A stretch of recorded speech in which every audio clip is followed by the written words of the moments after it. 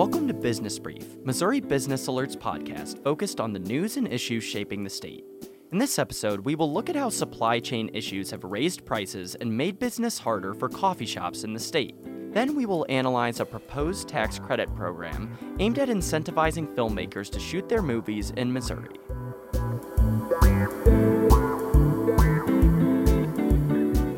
My name is DC Benincasa, and I'm joined again by my co-host Ian Laird. How are you doing this week? I'm doing pretty well, counting down the days till spring break. Ooh, any fun plans for your break? I'll be heading to New York City, going to try and meet up with my older brother and just kind of explore the city while I'm there. What are you doing for break? I'm headed down to the Gulf Shores in Alabama with a few of my friends. I don't think it'll be hot enough to be prototypical beach weather, but it should be pretty fun all the same. Well, we aren't quite to spring break yet, so how about we get started with headlines? Sounds good. What's up first? The Federal Reserve Bank decided to increase interest rates by 0.25 percentage point Wednesday. The move was anticipated as the U.S. Central Bank attempts to lower inflation, which hit a 40-year high last month. Throughout the pandemic, the Fed has kept its interest rates low to try to stimulate the economy and encourage investment. But now the Fed hopes this interest rate increase will help tame rapid rising prices. Fed officials signaled the rate increase could be the first of up to 7 this year. Anheuser-Busch InBev will suspend the sale and production of Budweiser in Russia. The brewery, which has its North American headquarters in St. Louis, said it asked the controlling shareholder of its joint venture in Russia to suspend its Budweiser production and sale license in response to the war in Ukraine. The suspension comes after 2 of St. Louis's largest publicly traded companies, agriculture distributor Bunge and industrial giant Emerson Electric, halted operations last month in Ukraine for their employees' safety. One of St. Louis's biggest law firms, Bryan Cave Leighton Paisner, also seized operations in Moscow last week in response to the Russian invasion. And in another European story with an impact on St. Louis, the Germany military has entered into an agreement with aerospace company Lockheed Martin to purchase 35 fighter jets and use European-made jets to do jobs reserved for Boeing FA-18 Super Hornet fighters. This move is a blow for Boeing and St. Louis County, as the Super Hornets are produced in the county. With Germany's departure, the only customer for these Boeing fighter planes will be the U.S. Navy. Experts say the move could represent an eroding global market for the Super Hornets, which could require the federal government to continue buying the jets to keep the St. Louis County line viable. And as baby boomers continue to retire, a new report projects a severe labor shortage among senior care workers around the country, including Missouri. The Alzheimer's Association says that the U.S. will need 10,000 more doctors for the elderly by the year 2050. Missouri will need 23,000 additional home health and personal care aides in 6 years, 1/3 more than it has now, according to the report. The Biden administration in February announced reforms aimed at improving nursing home care, including minimum staffing requirements, promoting single occupancy rooms, and penalizing facilities that perform poorly.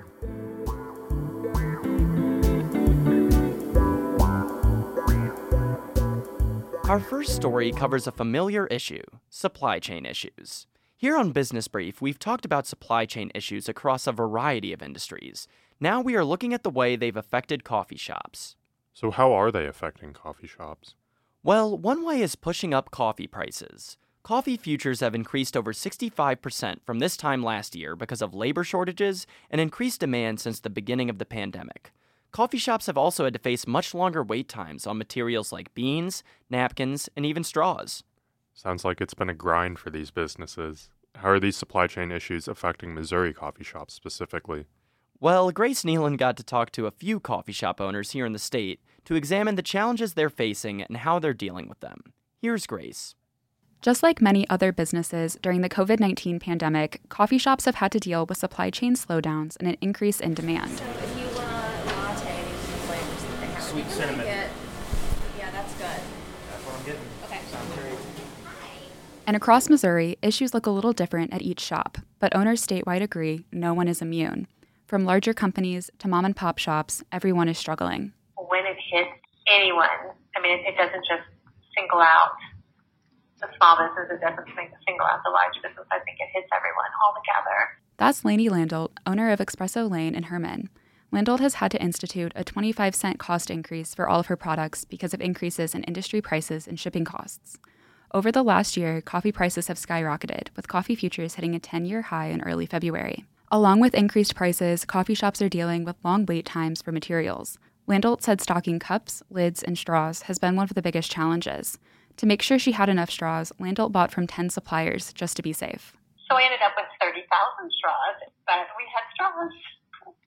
And then I had other people that needed them, so I was able to get them straws as well. So a couple of places in town needed straws, so I went ahead and sold mine to them so that they had things too. Landolt isn't the only coffee shop owner dealing with these delays. Tony Anderson owns 3 Story Coffee, a roastery and coffee shop business with locations in Jefferson City and Columbia. 3 Story is known for its specialty coffee and close relationships with its growers across the globe, but Anderson says he's having trouble getting green coffee, raw, unroasted beans, at the price and speed he's used to.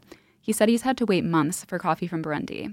So that coffee, we should have got mid-late December, and then it became mid-January, and now it's late February. So one of them's supposed to arrive at the end of this week, and same thing. It's like, I don't even want to call because I have no expectation. Add in long wait times at ports and a national truck driver shortage, and the lead times just keep on growing, and so do the prices for coffee bean buyers like Anderson. It was usually $800 to $1,000 to ship a container from Burundi to the U.S. They couldn't get any bids under $10,000 this year. And you had to pay the $10,000 up front just to get yourself on the list. To counter delivery shortages, Missouri shop owners have tried stocking up, finding alternatives, and sourcing from more suppliers. Steen Hunter, owner of St. Charles coffee shop Crooked Tree, says his shop has focused on stockpiling to make sure his store has everything they need. Stockpile enough, especially, non-perishables like paper, stockpile enough so that you've got time to react if they become unavailable again. And then you always have a plan B for food products as far as if you're not able to get a certain thing, you have it available from somewhere else. And coffee makers statewide don't see these issues letting up anytime soon. The general consensus is that shops will continue to experience supply slowdowns and shortages for months to come, with the only option being to adapt and ride it out.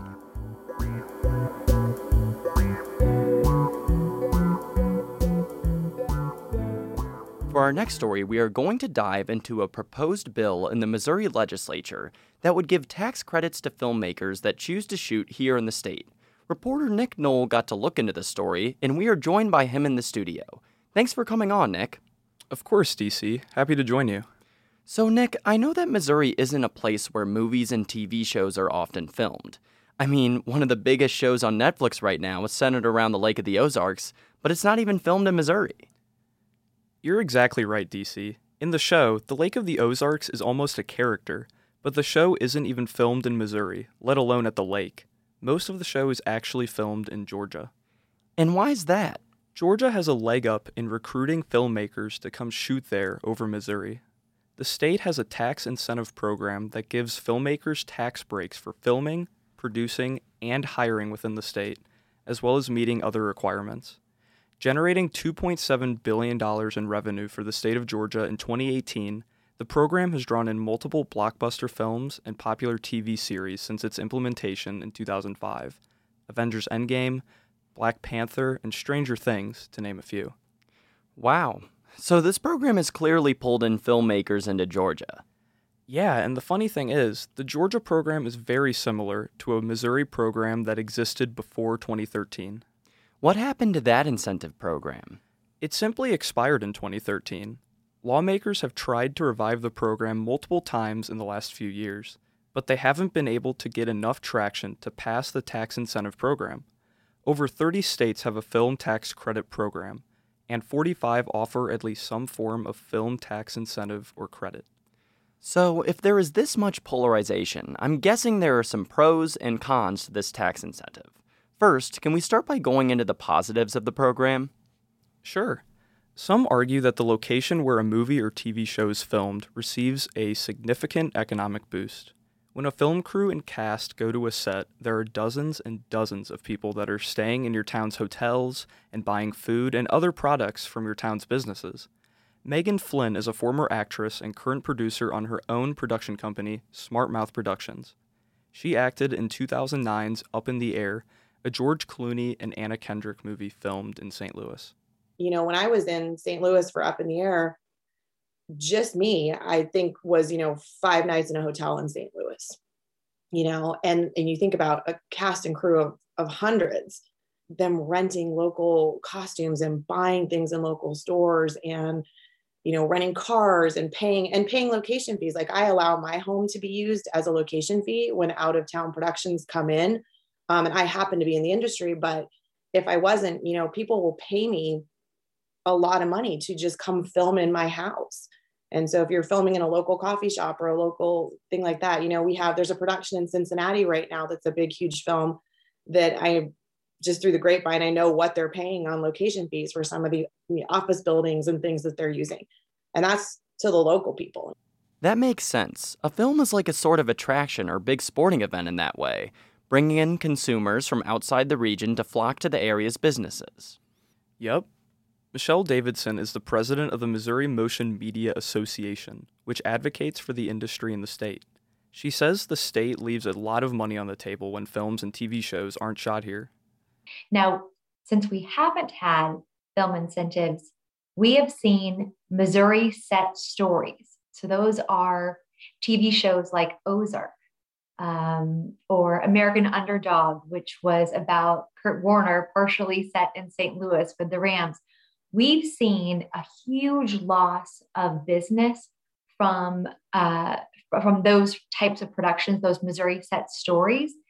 So we estimate it's about $800 million that we've lost because we didn't have a film incentive. So luring in filmmakers could be an effective investment. And that's not the only positive of the tax incentive program. Flynn also says the program can also create employment and career-building opportunities for young actors and film students. There's film schools at a lot of the colleges around here, and a lot of these kids, when they're done, rather than staying here and being able to create things and build things, they leave, because they have to. There's just not enough to work on here. All right, so we've gone over some of the positives of the program. What about the negatives? Well, some economists argue that this investment comes with a high cost to taxpayers. Research done by Augusta University political science professor Wesley Mears showed that while the film industry contributed nearly $3 billion to Georgia, the state had to pay $801 million on these tax credits with taxpayer dollars the previous year. And while that seems like a net positive, it's not like each taxpayer in the state is benefiting from the making of the film or the revenue it brings into business, right? Exactly. Coriana Bayer is a senior analyst at the Show Me Institute, a think tank that supports free markets and small government. She says the benefits these programs bring are far too concentrated, not justifying the cost that ends up being placed on the rest of the state. Last year, $618 million is what Missouri spent on tax credit programs. So even though these are narrow programs that just affect one very specific business, it's not a small problem. $618 million is not a small amount of money that Missouri is throwing away. And it's not like each taxpayer can benefit from this. It's not like we all get some sort of credit. Do we have any examples of movies filmed here in Missouri and the economic effect they've had? Yeah, the Ben Affleck movie, Gone Girl, was filmed in Cape Girardeau for 7 weeks in 2013. The film contributed $7 million to the town's economy, according to data released by 20th Century Fox, the film's production company. And how much did the movie cost the state? The film cost Missouri over $2.3 million in taxpayer dollars, according to research from the Show Me Institute. More research from the free market think tank says $1 in expenditures in the film industry only generates 40 cents in economic activity. So we've gone over the positive and the negative arguments for this legislation. Where is the bill in the legislative process right now? There are two versions, one in the Senate and one in the House. They are both still in committee, so we'll just have to wait and see if this is the year the program comes back. And it will definitely be an interesting piece of legislation to watch. Thank you so much for joining me today, Nick. Of course. Thanks for having me.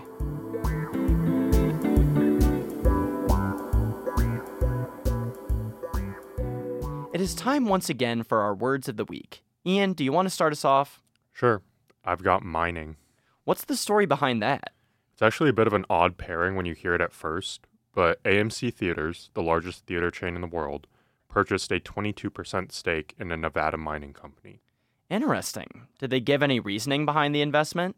Yeah, the company Hycroft Mining is looking to develop a 71,000-acre mine that is believed to have 15 million ounces of gold, but they are also facing liquidity issues. AMC's CEO Adam Aron said given AMC's ability to rebound from similar struggles a couple years ago, he thinks the company is well equipped to advise and help Hycroft Mining. Starting to get a better picture of this from their end. Is this a trend that we should expect to continue with AMC? Aron left that possibility open, stating that the company has $1.8 billion to spend and invest, and he wants the company to continue to be creative and bold with their investments. Your turn now. What have you got for us? I chose payouts. Tell me a bit more about that. An advocacy group reported that over the last 2 decades, more than 80% of farm payouts from the federal government have gone to farmers that lost their crops to drought and excess precipitation. Is this fairly normal? Yeah, a lot of farmers receive payouts for lower revenue or yield loss every year. Along with drought and excess precipitation, a decline in prices is also something farmers can claim a loss on. Are there any issues stemming from this? The increased frequency of droughts and floods has largely been attributed to climate change, and a lot of environmental organizations believe that the subsidies encourage farmers to continue unsustainable practices and discourage them from adapting to the changing environment. It only insures some crops, which means a greater emphasis is placed on growing commodity crops. Costs for insuring crops will likely only increase in the future as well, with climate change causing extreme weather events. I guess we can just hope for some middle ground to be found so that farmers don't go bankrupt and environmental concerns aren't worsened. Exactly. And with that, it is time for our closing thought. Here is Tony Anderson, the coffee shop owner you heard from earlier, talking about the way his business has had to adjust to longer wait times while building relationships with coffee producers. Because our goal is to have long-term, partnerships. And so we've been having to kind of find different ways to develop new relationships. I mean, I've done more Zoom calls and stuff in the last year. And we've even, we've Zoomed with some producers and, which, before that wasn't a thing. I wouldn't reach out to somebody in Kenya and say, hey, you have a way to Zoom. I'd like to talk. So yeah, we've kind of had to spread out and look at, do we need to develop more relationships to give us more options? Well, that is all for this week. Thank you to the M33 Project for providing the music for this episode. For my co-host Ian Laird, assistant producers Kaylee Yanagita and Christian McDonald, and editors Kelly DeRuke, Jack Knowlton, James Marshall, and Wicker Perlis, I'm DC Benincasa. This has been Business Brief. Thank you for listening, and we'll talk to you next week.